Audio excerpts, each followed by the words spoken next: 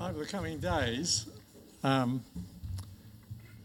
as you go about your normal lives, you'll be encountering people, and it's those people I'd like to pray for today. So please join me as we seek the Lord on these things. Dear Father, this morning we would affirm our love for you and our love for each other. And you've placed a testimony on our hearts of Jesus.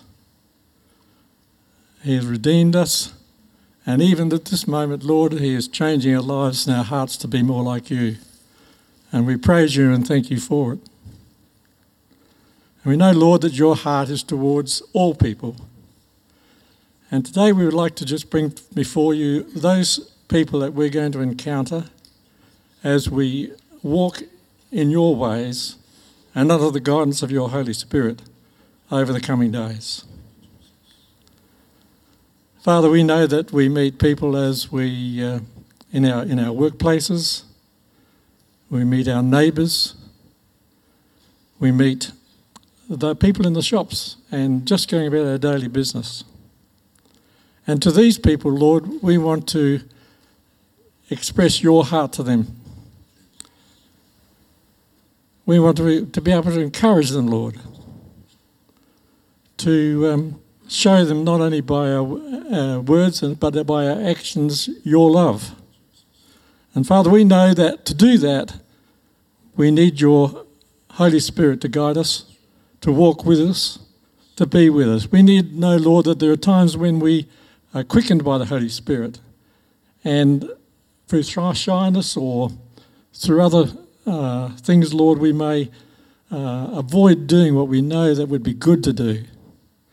And so, Father, this morning we pray that you will send your Holy Spirit into those circumstances in us, that we might exalt you by our lives and by our actions and by our deeds, by our words, Lord. We don't want this to be, we know, Lord, you're not wanting us to be a heavy thing on us, you want it to be a natural thing. And Father, we need to grow in that naturalness of walking in your ways. And so, Father, this morning we present these situations to you, know them. We present our hearts to you, and we ask, Lord, that your Holy Spirit will come and quicken us in those times. Help us, Lord, to be aware of them, to know them, and to take advantage of them in your name, that you might be glorified on the earth. In Jesus we pray. Amen. David, thank you for leading us in prayer. It's my great pleasure to welcome to the front now Pastor Bill Vasilakis. Most will know Bill has many roles within our movement. He's both the senior minister of Christian Family Centre Churches, the chair of our Christian Family Centre board. He also has a national role within our denomination as the national chair as well, so wears many hats, has many roles in the movement, and really blessed by him setting aside time to come and spend time here and share the word with us today, as he has been over the past many years as well. So Bill, always love to have you amongst us. Just welcome you forward today and look forward to what you've got to share. Thank you. Thank you.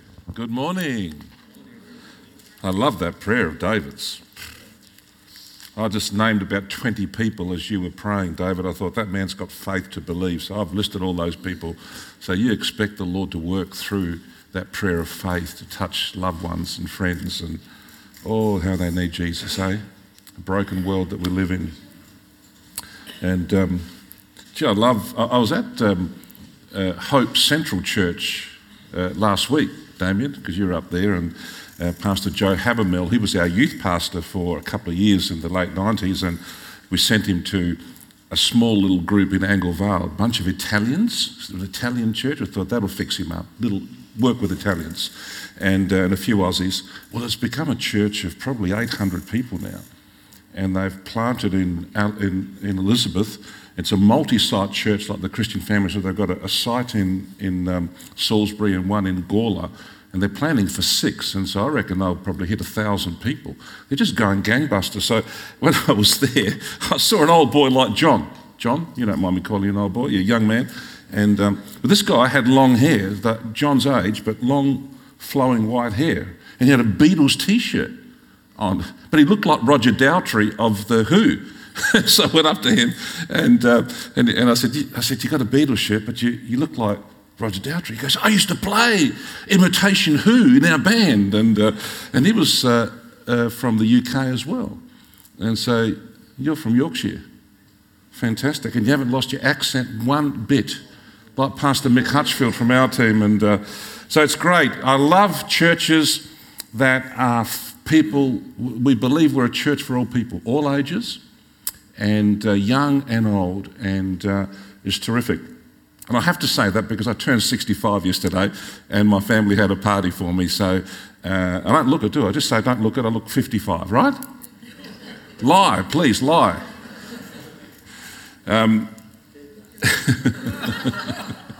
You're 75. Fantastic. You look terrific. Great. What's the number one truth of all truths as Christians? What's the most important thing in life as a Christian to know and to have experienced? I would have to say, knowing that you're saved. We sang that song. Those words were beautiful about what's it, red? I've got to get those words. Blood, red, love.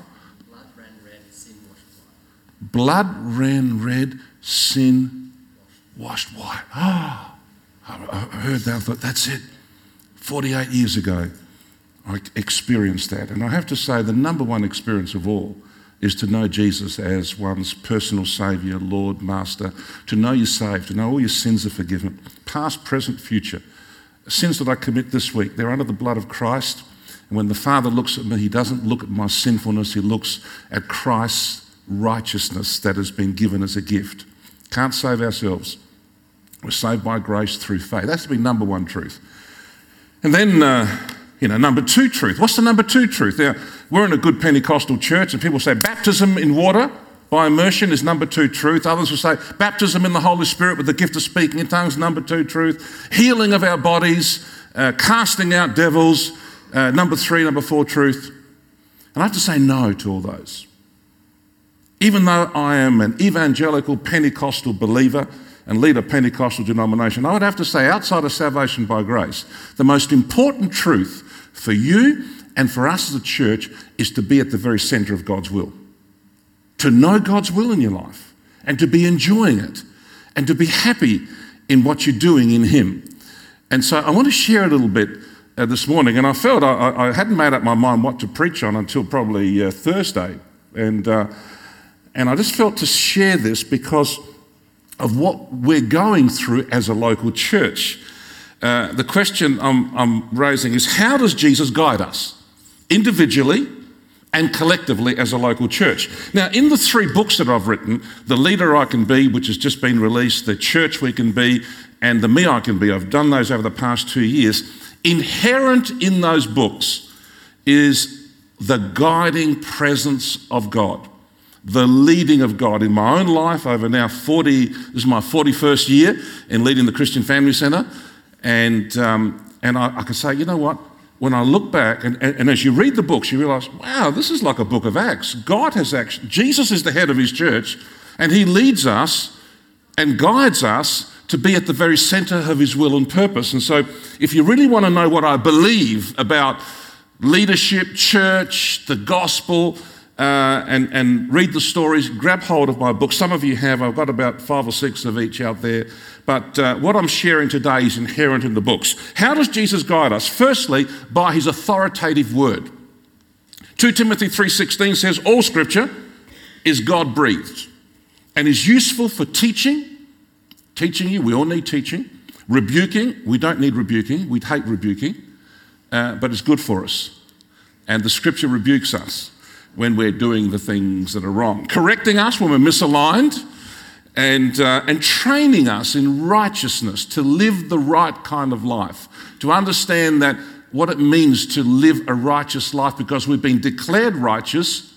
We can't get saved by our good works, but once we've been declared righteous and God's presence comes into us, he gives us the power now to make adjustments to live the right kind of life. He doesn't wait for us to say, well, you better get your act together first before I save you. No, he saves you in your sins and gives you forgiveness. But then gradually he changes us to live the right kind of life.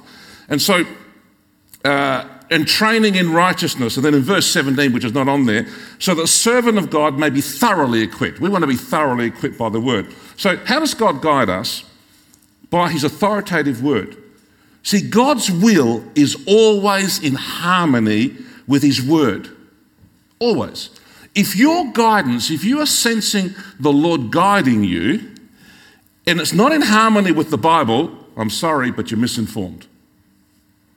And over the years, I have heard some humdinger stories from people. I mean, what people think God tells them to do. And I say, he is telling you that? I said, that's unusual. One day I had a lady come to me and she said, Pastor Bill, she's been in the church for 5 or 6 years. She goes, the Lord has revealed to me that I need to divorce my husband. I said, he has? How'd you figure that one out? And he wasn't a Christian. He wasn't saved. But she became a Christian. She goes, well, when we got together, it kind of like there was a bit of hanky-panky and we weren't living in God's way. We both were pagans. And I'm thinking, so what? That's not a big deal. Bit of hanky-panky before you're married. Most non-Christians do that. It's not a big deal. It's easily forgiven and restored. Born-again believers, no. So she goes, and I've come to the Lord and I know him and love him, but he's just got worse. So, and God's revealed to me that we weren't meant to marry. Light and darkness. You use scriptures out of context. Light and so I'm listening to a story, and she was convinced. And then I actually then took her to Matthew 19, the great statements of Jesus about marriage and being for life. And I also talked to her about 1 Corinthians 7, where Paul says the very question. So if your husband's not a believer, what do? You stay married to him. God recognises the marriage. And Paul said outside of adultery, and you could throw in that hardness of heart, if there's physical violence and stuff like that, and gross immorality that's unrepented, all that stuff, well, yeah, a person can divorce. There's got to be a reason for it. So actually, I went through the scripture. She was not moved. God had spoken to her. And you know what? She ended a marriage. The irony was, the old boy that was just cantankerous, he was a cantankerous old coot. But he was a loving, cantankerous old coot. He never belted her up. He never made immoral things. He never did things that were bad. He worked hard, raised 2 or 3 kids, and was basically a good Aussie, a good sinful Aussie. You know what I mean? Just a normal sinful Aussie that just needed to come to Christ. Well, he came to Christ. And he became this beautiful, loving, giving, generous man. I couldn't believe it. And he had a near-death experience, actually, and one of our pastors visited him in hospital and he led him to Christ. That still didn't move her to come back to him. She lost her husband. She lost her church. She lost her kids and lost her way because she foolishly believed that God would direct her and guide her. And her pastor spent probably 3 or 4 hours on 2 occasions going through the scripture. I actually did a Bible study with her, explaining to her. I said, honey, listen, God's word says this. God's will never go against his word. Couldn't convince her. Horror story, but true. You see, the matter of your guidance, if you sense you're being guided by God, must not contravene known and accepted biblical Christian principles from Genesis to Revelation.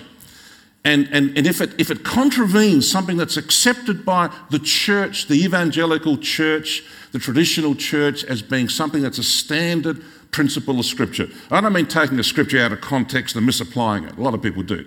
You take a Scripture out of context, it becomes a pretext, and people have crazy ideas. They read something in the Old Testament and say, oh, that's what God says. No, it's just a story to illustrate to us what not to do. But God wants polygamy. No, he doesn't. From the beginning, Genesis 1, it's one man, one woman for life. Adam and Eve, and it wasn't Joan and Frida, and it was just Adam and Eve. And then Jesus says, no, it's one person for life. Just because Abraham and all those others decided to have 2, 3, 4, 5, 10 wives, they were stupid. They were dumb. I mean, I love those guys, but they were stupid. And Jesus made it very clear that one man, one woman for life. So we know what the Scripture teaches. You can't take Scriptures out of context. It's as foolish as someone trying to get guidance and going, oh, Lord, anoint my finger, I don't know where to go, and I'll just guide me. They turn to the Bible, and it says Judas went and hanged himself. Oh, that's not the best. I'll do it again. Oh, Jesus, guide me in your word. I open the Bible and they anoint this finger. What? What thou must do? No, it says, go and do likewise. What? The third one? You've all heard this story, haven't you, this one? The third one? You haven't heard this one? This is an old one. So the guy goes, Lord, guide me, please. So this must be the one. What thou must do, do it quickly. As if you're going to go and bump yourself off. But some people treat the Bible like it's, like salt and pepper, just proof texting preconceptions and not knowing the Scripture. And so we are a church, the Christian Family Centre, and we are individual believers who we say Jesus guides us, but he guides us according to his word. Colossians 3:16 says, let the word of Christ dwell in you richly, in all wisdom. Notice teaching and admonishing one another, even as we sing. So what we sang today, believe it or not, a lot of it was Scripture. When I watch words, I check out for doctrine. Anything weird there, anything contrary to Scripture. I say to our song leaders, what have you got that song up there for? That's kind of salvation by works. Well, this is kind of pleading for God to come and visit me, where God's already visited me and I'm indwelt by him. So I try and say, cut that out. We don't need that song. I mean, beautiful music and nice poetic words, but not correct doctrine. So I try and assess that all the time. And so here, let the word of Christ dwell in you richly. When you have songs like we sang today, the word, it's wise, it teaches us, it admonishes us, which is a beautiful word of loving correction. With psalms and hymns and spiritual songs. So the word of God, guys, is our roadmap for life. It's God's written will for humanity, and it's relevant for all people at all times and for you. You need to be guided by God. Let the word of Christ dwell in you richly, and you will find that becomes a foundation for his direction. Secondly, how does Jesus guide us? By his all-powerful Spirit. We are people of the Holy Spirit. Jesus, the resurrected Christ, is in heaven. And when he arrived in heaven, he sent the Holy Spirit, the third person of the Trinity, to come and indwell our bodies. How's that? God wants to live in our bodies. He's never wanted to live in a tent or a building. He wanted to live in our bodies. The only reason he couldn't live in our bodies is because sin separated us from God. And what's perfect can't live in imperfection. What's sinless can't live in sinfulness. But our sin has been covered. The temple curtain was torn from top to bottom. There's no barrier now between a perfect God and sinful humanity, because Jesus' body was broken and his blood was shed so that we could be saved, and now the Spirit could come and indwell us. And what a wonderful gift he is. I think having the Holy Spirit is the greatest gift. So wonderful that we have his presence in us. Now, this is what Paul said. For those who are led by the Spirit of God are children of God. In other words, to be led and guided by Jesus is our natural birthright as God's children. I remember when I was a young university student, I grabbed a series of Jeff Bingham's lectures, and I loved Jeff Bingham. Just got to know him as an older man, and he preached in some of our scenes. And this series was about 500 tapes on Romans, like so many. But I went through them all. And I remember one of the things that opened my eyes, this scripture, for those who are led by the Spirit of God are the children of God. He said, and he basically, I still remember him saying it, he says, this is the hallmark of that you are a child of God. You will be able to be led by God. It's not something extraordinary. It's part of the birthright package, that he will lead you and guide you. You're not going to be led by demons. You're not going to be led by your own thoughts. You're not going to be led by other people's opinions. You're going to be led by the Holy Spirit safely. The Spirit you receive does not make you slaves so that you live in fear again. Oh, I don't know who I am. I don't know where I'm going. I don't know. No. All that stuff is gone. You have a Father in heaven. You have Jesus, who is your high priest. He's your friend. And you've got the Holy Spirit living in you. You don't have to fear. You can relax and trust him and say he's going to guide you in the right way. Rather, the Spirit you received brought about your adoption to sonship. Now, this is male and female. The concept of sonship is adoption, the Roman concept of adoption, and where a father could actually adopt whoever he wanted into his family, male, female. In fact, he could even disown his natural kids and adopt somebody if his natural kid was a bad kid. He'd say, I think I like you instead. So he could adopt you into his family, and you took on his name. And remember the film Ben-Hur with Charlton Heston? Anyone not seen Ben-Hur with Charlton Heston? You've all seen it. If you haven't seen it, you're sinning. You've got to see it. It's the greatest film ever made. It still makes me weep. And Judah Ben-Hur, he gets adopted by this admiral. And he becomes his son. And he says to him, my son died in a war many years ago. He goes, you Judah, I want you. My son goes, I can't be your son. I'm a Jew. He goes, no, you. And he takes his ring and says, now you're my son. Everything I have, all my money, that concept is now yours. And Paul took that concept and said, doesn't matter where you've come from. He was a galley slave. And he ends up becoming the adopted son of an admiral. And everything that admiral, his name, his wealth, his position, was now his. So when he says we're adopted, we are adopted into his family, and everything that belongs to Jesus now comes to us by grace. And by him we cry, Abba, Father. You know what that means? It doesn't like, now, dear Heavenly Father. It's Daddy, dear Daddy. It's not God a million miles away. It's a loving Father. We have an image of God smiling at us, not being angry at us, not wagging the finger, but with open arms saying, come on. I love you. I've saved you. I don't look at your sin. I'm not angry with you. I'm angry at the devil. I'm angry at sin, but not at you because your sin has been covered. The Spirit himself testifies with our spirit that we are God's children. Wow. So it's your birthright. And have a look when the Spirit came on the day of Pentecost. And a lot of people don't actually see this. They read the first few verses when the Spirit came, which is very dramatic.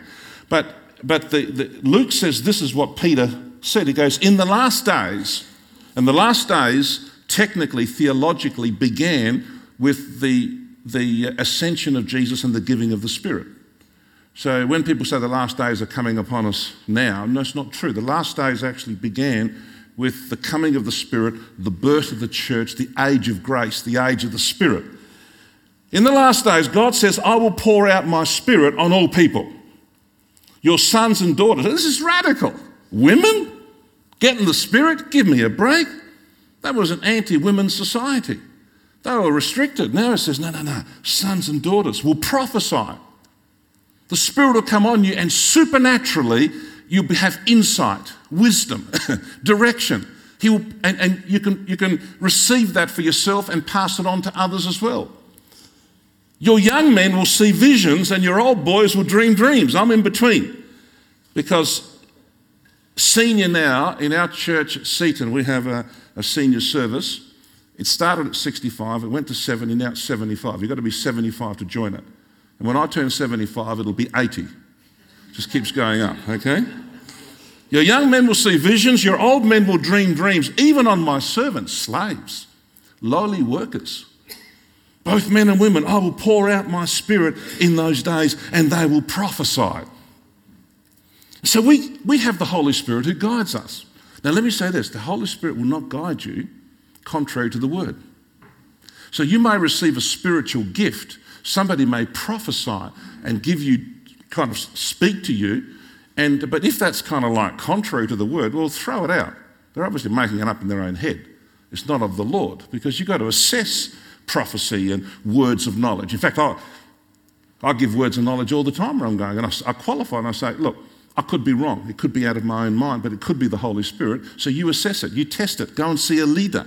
Don't act on it. I could be wrong. I'm not God. But if the Holy Spirit is giving me a prophetic word for you and it confirms what the Lord is saying to you, great. If it's not, wait for it to be confirmed. Don't act upon it. Like, there was the CRC church. I'm embarrassed to say this. It doesn't exist anymore, and you'll see the reason why. The pastor was a fruitcake. How he got into that role beats me. In those days, anyone that led someone to Christ, this is met 40 years ago, anyone that led someone to Christ, had a group of people, our CRC movement, oh, that's God, let's just recognise him as a pastor. Now, you go through about 3,000 hoops. We have a ministry credentialing process with about 100 competencies, training minister, state minister, national minister. We assess character, we assess competency, we assess family life, marriages, record, what people say. So this guy had a troublesome member.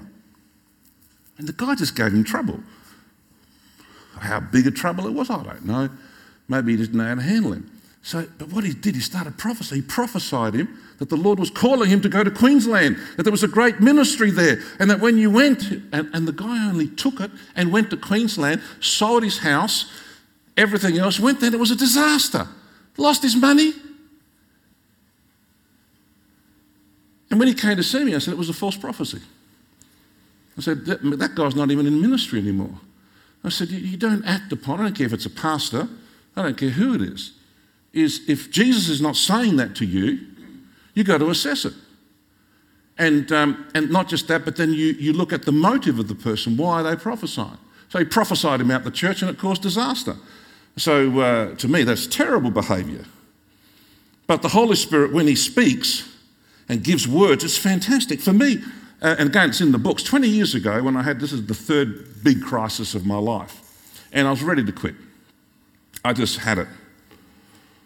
I think every 10 years you should resign in your mind, but don't write the letter, but don't send it.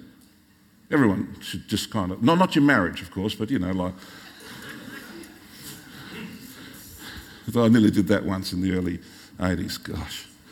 And thankfully, if you're led by your emotions, you can trip yourself up. Anyway, so I'm in a bad state and depressed, down, confused, and yet God was blessing my life and ministry.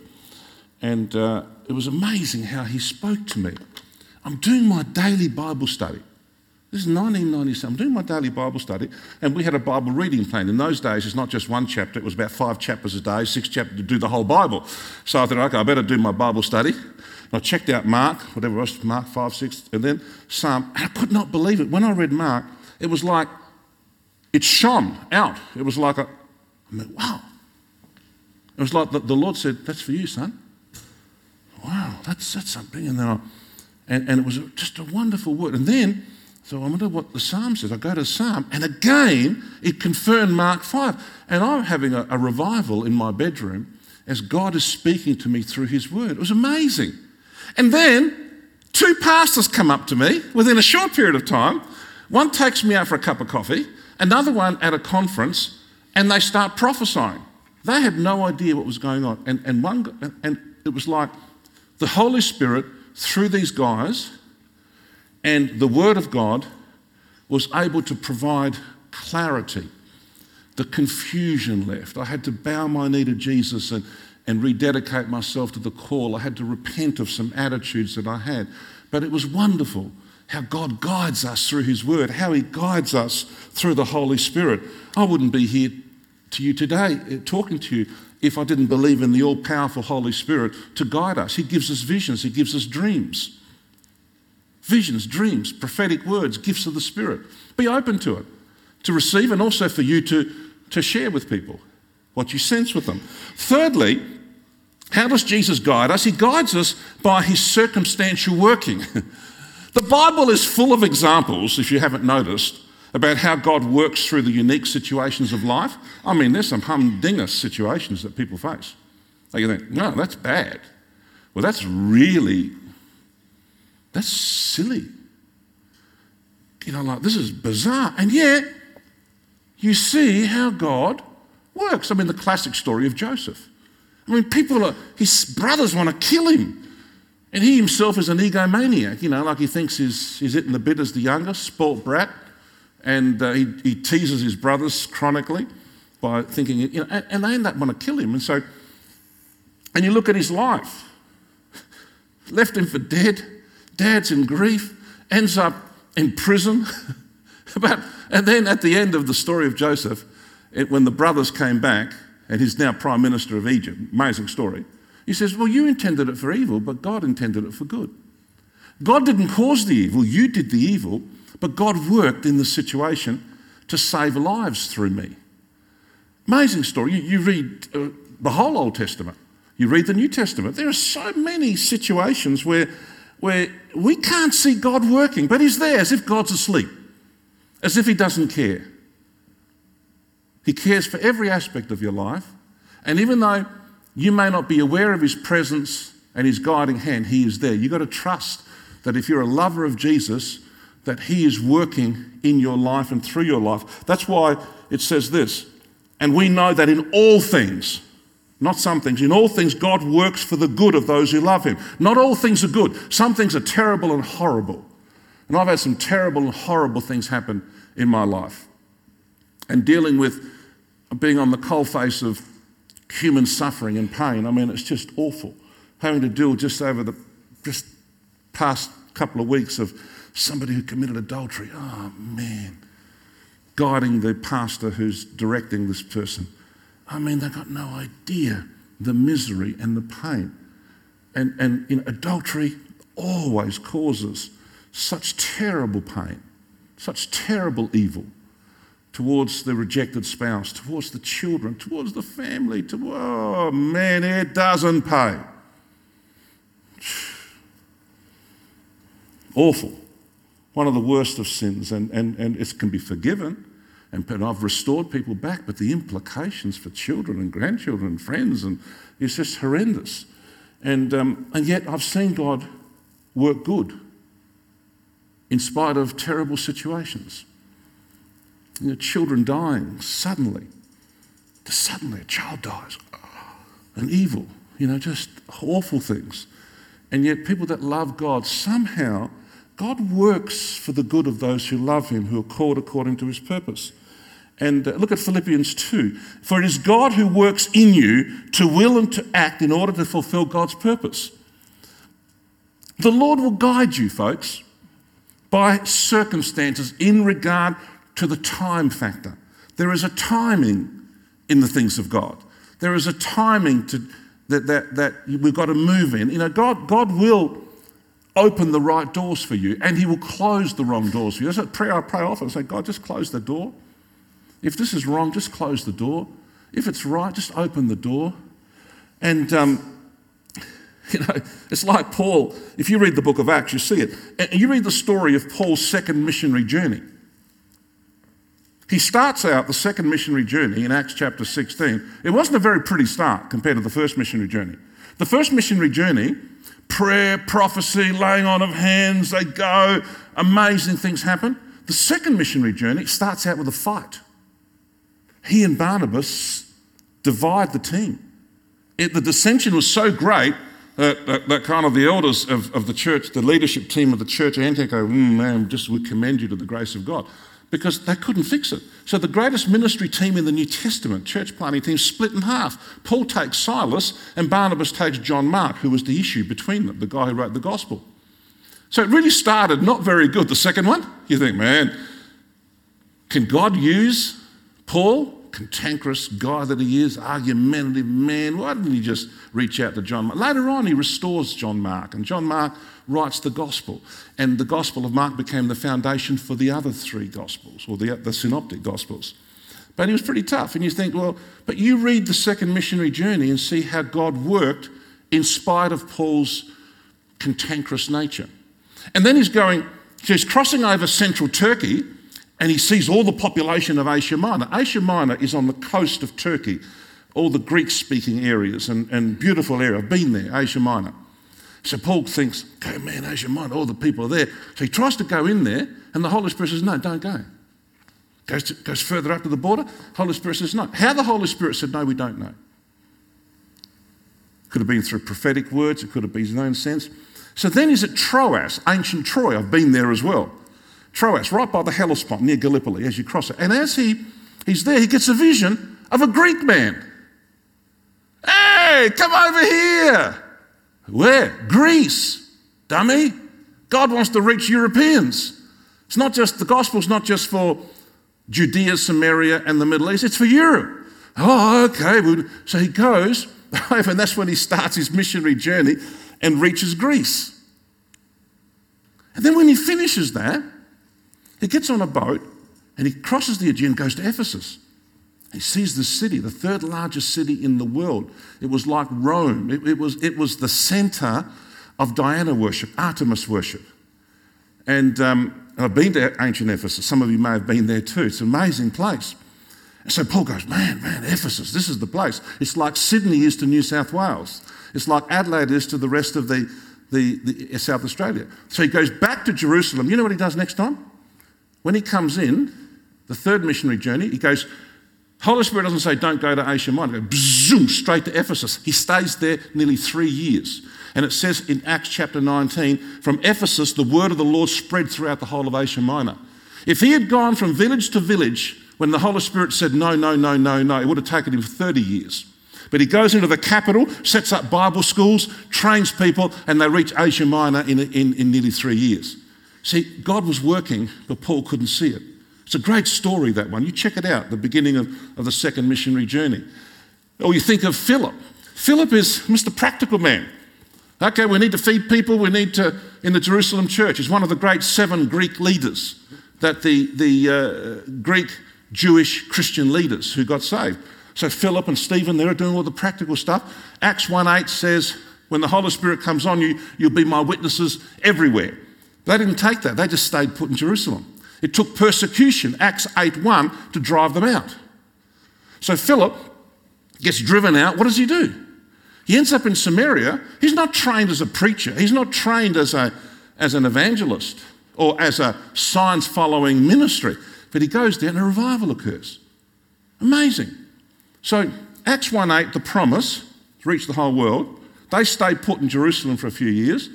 Acts 8:1, persecution breaks out. They scatter, running for their lives. For God had a revival in mind in Samaria. So God works. He's working both ways. You may not see what he's doing, but he's working. I know when I first, in 1977, Leo Harris, the founder of the CRC, had just suddenly died. And I'm a young guy being trained under him and school teacher and, you know, and all that stuff. And had been through Bible College, University. And so God had used me in revivals in schools and universities. I won't bore you with that.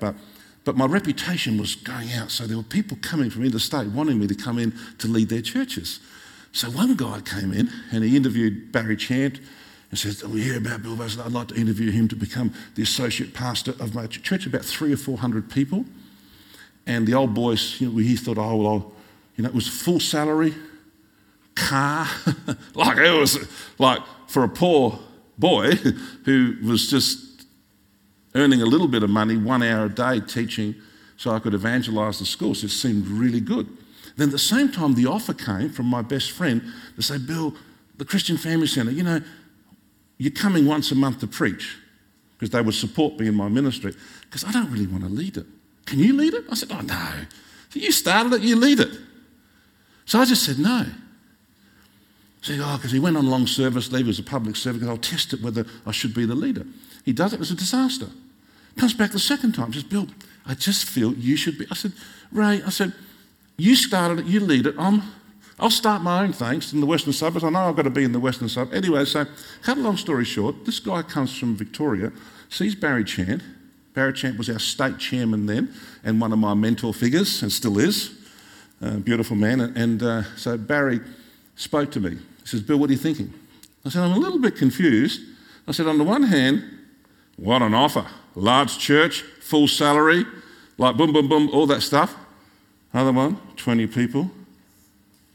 No constitution, no setup, no organisation. They haven't even done their books of account for the last 2 years. What the heck? It was all done legally. And Narina Smythe was actually the bookkeeper, but they hadn't registered. Yeah, it was just a whole pile of stuff. Anyway, in my heart I felt the voice of the Holy Spirit saying, the little one, you're only 24, the little one. But I didn't want to listen to that because there was the big one. And it was like, wow, this is something. You know, and it appealed to my pride, my sense of ego. I'm an incredibly ambitious person. I was then, I still am now. But that ambitions had to be purified. And in those days, it was mixed. But I knew the voice of the Spirit saying, Bill, the little one. So Barry Chant spoke to me. He says, Bill, he goes, my advice to you is take the Christian Family Centre. And I said, why? He goes, because you'll grow with it. You're not ready for a church of 300 or 400 people. You will grow with it and you'll mature with it. And you know, that was what the voice of the Spirit said to me. And so the circumstantial working, the Holy Spirit working, and proven leaders like Barry Chant working, and the circumstances of my life. If I had taken that church interstate, I wouldn't have married Kathy. I wouldn't have my kids, my grandkids. What? My beautiful children, I can't imagine life what they were meant to be. They're not an accident. God was guiding. I wouldn't have the Christian Family Centre, and the privilege of what's taken place is just awe-inspiring, amazing. I think, man, I'm just so glad I could grow with it, you know, kind of fall over and bleed a little bit and pick myself up, have people to clean me up and get me going again. And so our circumstance, God is working both ends. Read the story of Peter and Cornelius, Acts chapter 10, 11. Peter has this vision, doesn't know what the heck's going on. What's this? Kill and eat? Peter goes, no, I can't. He argues with God. Cornelius has the same vision in Caesarea, Philip's in Joppa. Both have the same vision. Cornelius is an Italian centurion who's not a believer. Peter is a... And somehow they meet together. So God works both ends, but sometimes we don't know it. That's why be patient, don't rush. Wait. And that's why the next point's so important, is Jesus leads us, guides us by his proven leaders. See, God's will is not frightened by counsellors. But you need advisors who are more experienced and more successful than you in that area that you're seeking wisdom in. People you can respect, not people who demand respect, but people you can respect because of their track record, proven track record. And, again, I have people come to Pastor Bill, I feel God is speaking to me about this. Who have you gone to see? And they go and see somebody who's a newer convert. Or he goes to his best mate who knows less than him, and they're like, yeah, I think that's good. That's dumb. You don't go to somebody less mature. You don't go to, it could be somebody younger, but somebody who's more experienced in life. So if somebody wants to start a business in our church, and I say, well, you need to go and talk to Wayne, or you need to go and talk... And they don't. They think they know. They go and talk to somebody they want to employ. They have no idea about business and books and accounting and minutes and decision-making and risk-taking and none of that stuff. And so you've got to go to proven leaders, not just those that are going to agree with you. And we can safely submit to leaders, folks, this is so important, who are accountable. See, submission today is a dirty word. Obedience today is a dirty word. And I would say we are to submit to leaders and obey them who are accountable. I would never serve under somebody who wasn't accountable, and that means sackable. I just wouldn't do it. So with all the authority and influence that I have as head of the CFC, head of the CRC, I can be sacked by our board of elders, directors, and also by our national executive team. I wouldn't have it any other way. Our board of elders who oversee Christian Family Centre churches, we have an advisory council, nominated people, that if we got ourselves into trouble, they would actually take over the enterprise. And they have to work with our national executive team because, again, even a board of elders got to be accountable. So accountability all the way. But it doesn't mean, so I wouldn't serve under unproven leaders or unaccountable leaders. Look what the writer of Hebrews says. Hebrews 13:17, have confidence in your leaders and submit to their authority, because they keep watch over you as those who must give an account. Do this so that their work will be a joy, not a burden, for that would not be of benefit to you. And it's been a joy to work with Wayne and David and Dan and Sam. It's been great.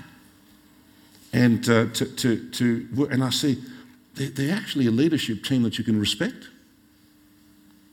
And how we're working together with the board of elders. So we formed a interview panel for those of you who are obviously keen. Interview panel, the three 3 of the guys here and 3 of our board of elders, and we're working together in relation to the future lead pastor. And in a couple of weeks' time, we should have some important news for you and some decisions, because God is leading us. But I've said to them, I've said, look, guys, and also their wives, Angela and Jess and Jenny, magnificent women. They're smarter than their men. Got to say that, don't I? But who said correct? But I'm actually saying to the girls, I'm saying, hey, what do you think? Because I want women involved in the process. Okay? I've had my wife, my wife's been working with for 40 years. She's been involved with me in one interview, just to get her spiritual Geiger counter out. You know, radioactivity or not? Any radioactivity here? Spiritually. So, and I've said to everyone, I want unanimity. Unity. If there's one person who says, nah, I said, then we go back to the drawing board. We got to work in love and unity. But the thing is, they're proven leaders. That's what I'm saying to you. These guys, I've got to know them and their wives. They're proven leaders in their field. Their marriages, in their businesses, in their service. They're smart, they're wise. And you put that with our board of elders who've got about 150 years experience in, like David Hersey's been with me for 48 years. We've been working together. And he's one of our elders. And so you've got to be submitted to proven. I am submitted to them. As a leader, I am submitted. As I said, I wouldn't serve under somebody who wasn't. Have a look at this, 1 Peter 5. In the same way, you who are younger, hey, you young bucks, submit yourselves to your elders. Oh, I like that one. All of you, clothe yourselves with humility towards one another. So it says leaders and those who are being led. Humility all the way through. God opposes the proud, but he shows favour to the humble. Humble yourselves, therefore, under God's mighty hand, that he may lift you up in due time. Folks, it's far better to consult counsellors before you make a mistake than to have to seek their assistance later. Because then it's like, oh man, why didn't you come earlier? We dealt with this man. Oh, how many people have taken in with scams? Nigerian scams, Indonesian scams. And I'm aware of a man who's just lost probably $2 million in a scam. Businessman, unbelievable. Just like, not in our church, but people that are aware of the situation. I thought, how do you get into that point where you're not listening to people and you don't submit to business leaders? The government has set up bureaus by which you can get advice, and the police should be involved, and consumer affairs. They know all about this stuff. The government's there to help us, and people don't go there. Ooh, government, mark of the beast. They're there to help us. If people get taken in by scams like you've got to believe, terrible stuff, evil stuff. And how many people have Kath and I saved, even from our own church, who believed a scam? Maybe $30,000, $40,000 scams, not big ones. But and in talking to them, they're absolutely convinced. There's a certain personality type that believes. They're just believers. But they're naive. They're believers. They believe anything. And I say, don't believe them. Believe me. They say, what? I said, look at me. I said, believe me, my track record. Don't believe them. They're liars. They're cheats. How do you know? I just know.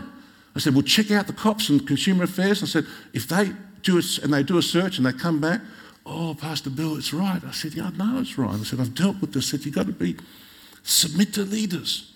You can smell it a mile away. You can smell a rat, can't you? You know. And if you can't, you've got to go to somebody who's wiser. Don't be taken in by scams. Proven leaders. So it's better to consult advisors. You read Proverbs.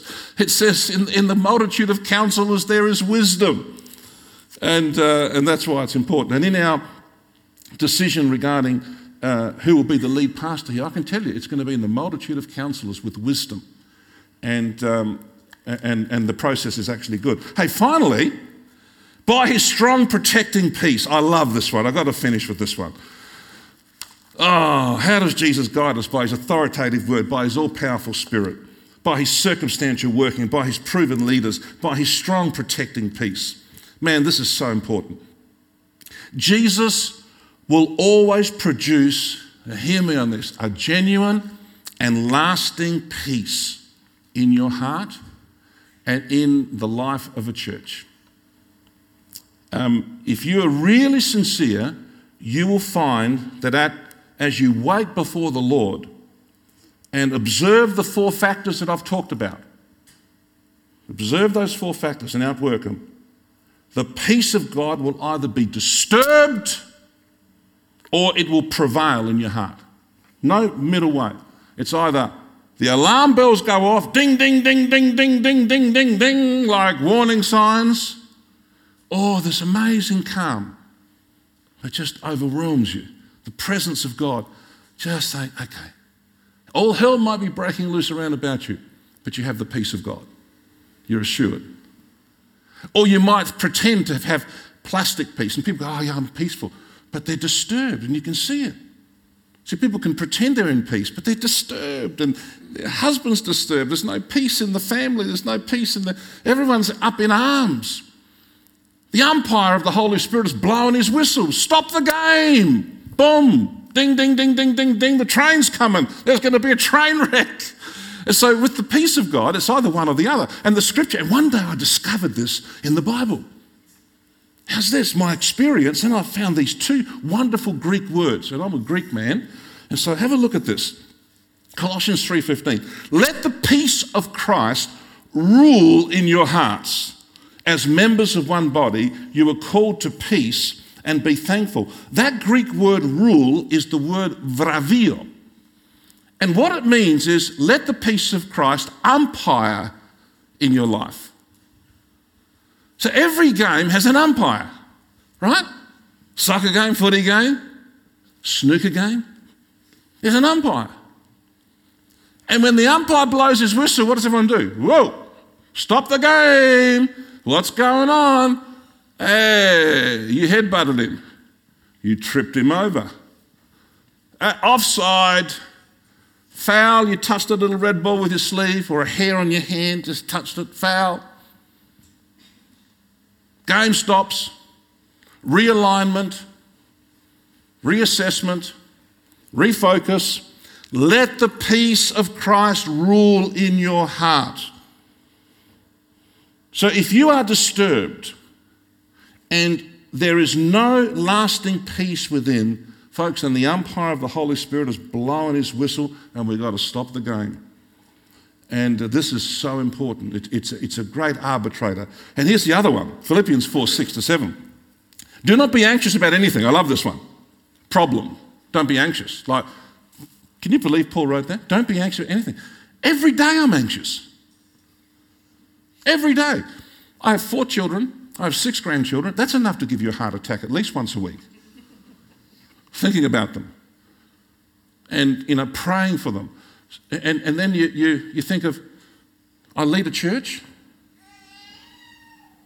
I'm the senior minister of a group of churches, family-centered churches. I lead a denomination. I'm dealing with people all the time. Pastors, leaders. Overseas with conferences and pastors within our movement. It's like pressures, responsibilities. And you're saying to me, Paul, don't be anxious about anything. I'm anxious about everything. But he gives you the antidote. I love this. Problem, but in every situation, as soon as you have an anxiety, how to stop it becoming an anxiety attack is pray. Talk to God about everything. Do your Nehemiah. Shoot up your prayers. Oh, Jesus, I need your help in this one. Throughout the day. Rarely 20 minutes passes where I don't shoot up a prayer to God. Oh, I have my daily devotions, but I'm shooting my prayers up all the time. I might be talking to you, Angela, I'm going, oh, Jesus, help me about this matter. I might be talking to you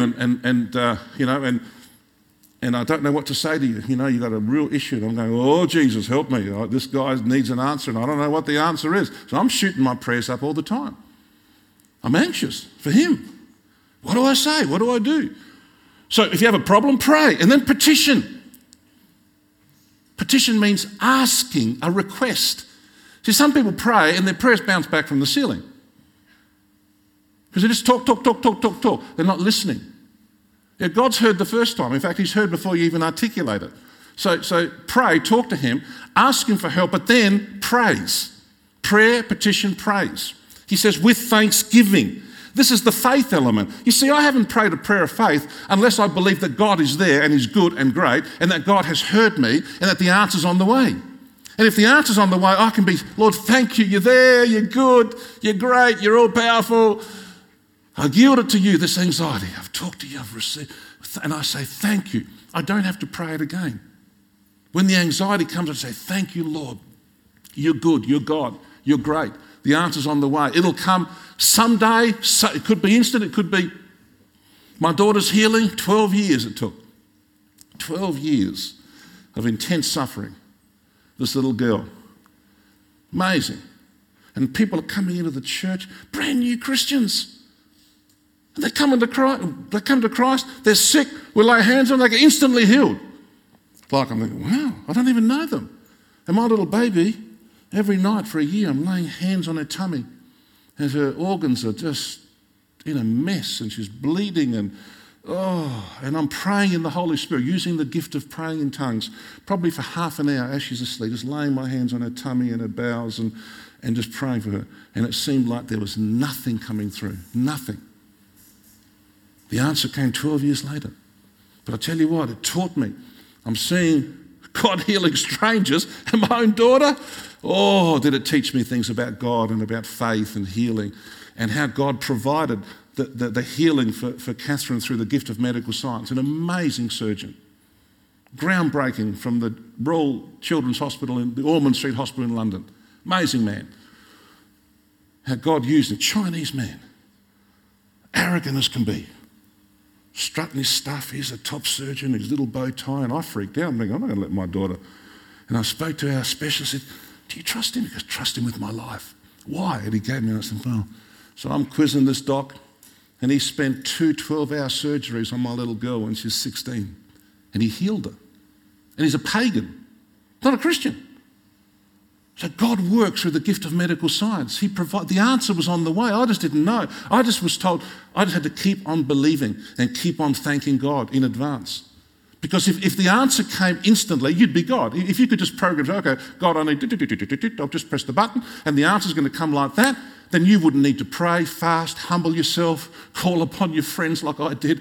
I used to call upon my pastoral friends all over Australia. Say, okay, she's in surgery now, guys, between there, I'm praying, pray with me. So we're praying up a storm right across the world. I say, right at these hours, don't just say you're going to pray, believe. And so the answer came in a way that I didn't expect. But here he says, look, don't be anxious, problem. Every situation, pray, petition, praise. Present your requests to God. And notice this, now presence and peace. And the peace of God, because you have the presence of God in you through the Holy Spirit, which transcends all our understanding and all our misunderstandings, will guard your hearts and minds. And that word guard is furio, not brubio. It's an amazing word. In fact, guard is not the right word. The best word is fortress, garrison. It's a military term. To keep by guarding, to keep guard as with a garrison of blocking up every way of escape as in a siege, of providing protection against the enemy as a garrison does, a bit like a massive castle, great big fortress and huge impenetrable gates, then a massive moat, and if you try and swim it, there's spikes underneath, and you try and cross over, there's crossbows that are going to get you. I mean, they're impenetrable. All hell, a war might be going on outside that castle, but there's perfect peace in your heart and in your life. And that's a sign that you're in the will of God. That's a sign you're in the will of God. I depend on this. If I'm disturbed and I can't sleep and I'm anxious and all the people around me are disturbed, it's a sign. God's saying, I'm blowing the whistle, Billy. I'm holding up the game. You better seek some more advice. But if, in spite of what's happening around, I have perfect peace, and everyone else does, it's a great sign. So, my brothers and sisters, there's about 100 stories in my books that actually open this up, where I can illustrate it more. But I felt to share this with you to encourage you that God is guiding us. He really is. He's really guiding us. And He's guiding us as a church. Your team is magnificent. I get all their minutes. I meet and I see the decisions they're making, the directions for next year. And these things are taking place irrespective of the lead pastor. They're leading, and I'm giving guidance to that. But in the process of how we're operating, It's actually working. These things are actually working, and we can. If you talk to them, say, actually, we are experiencing it. The peace of God. The circumstantial stuff. Hey, man, that's interesting. We're reading the signs. We're seeing, what does the Holy Spirit saying? Is it in line with the Word? And it's going to be a wonderful outcome, a good outcome that I'm sure you're going to go, wow, this is terrific. Can we stand together? I want to lead you in a prayer.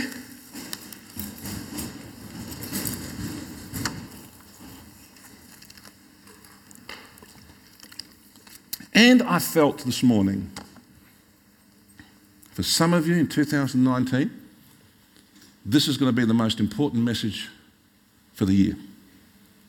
Because you can unpack this and outwork it, because some of you are disturbed right now. You're disturbed. And God has got your attention. And I'm giving you a process of how you can allow Jesus to guide you. And it's beautiful. Some of you are in perfect peace, even though it's all hell out there.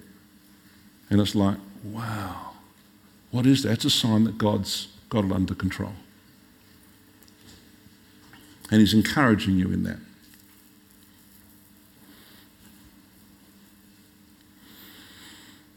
Don't give in to fear. Don't give in to what other people say. Okay? Assess who those people are. Are they wiser than you? Are they more experienced than you? Do they have your best interests at heart? Or are they just critical? Want to pull you down? You always go to people that are loving, because the will of God never violates the love of God either. I could have put that down. The will of God never violates the love of God. And so you go to people that are wiser, smarter, but people that love you and have your best interest and are prepared to speak the truth in love. You don't go to critics who want to tear you down and attack your self-worth. No way. So this year is a year where you can experience the wonderful, beautiful, peaceful guidance of God in your life. I want you to believe with me today. So let's just close our eyes, and if that's you, no one looking around, you're saying, Bill, that message is for me. I'm going to unpack this. I need it. It's like God is speaking. I'd just like to pray with you right where you're standing. Just lift your hand up and I'll see it. And you're saying, that's me. Just lift your hand up high. Yep, I see your hands. Great. Lift them. Keep them up. Let me see. Yep, don't be embarrassed. It's just between you and me. Here, lift your hand up high and I'll see it. You need the Lord's guidance and direction right now in your life. Thank you. Father, in the name of Jesus, I thank you for these beautiful people, all of them here, who've been listening so intently, and my sense is they're taking it in, and you're speaking, Lord, through your word. And for those that have just lifted their hand up, that are facing something, Lord, you know them, help them, that this year be a year where these matters are going to be resolved, that they're going to so enjoy being at the very centre of your will, that perfect and acceptable will, as Paul says, that just flows, like the right glove fit to a hand, the right key to the lock, that it's just going to work. Bless them, guide them, lead them. And for the whole church here, individually and collectively, as we pray, well, thank you for David's prayer, that wonderful prayer for the salvation of lost people who we're in contact with. Oh, Lord, answer that prayer. And all those people that we've named before you, may this year be a year of great salvations through us and our prayers of faith. Answered prayers for children, for grandchildren, for brothers and sisters, for workmates, for neighbours, people in need. Guide us, Lord, to people in real need that have no answer outside of Jesus. Help us to love them. Help us to be bold to share about Jesus and to go and tell them, and also to invite them to come and see and experience community, your presence here in this place. I pray, Lord, may we be surprised with great joy at how many people are going to be saved. So use us this year in this area.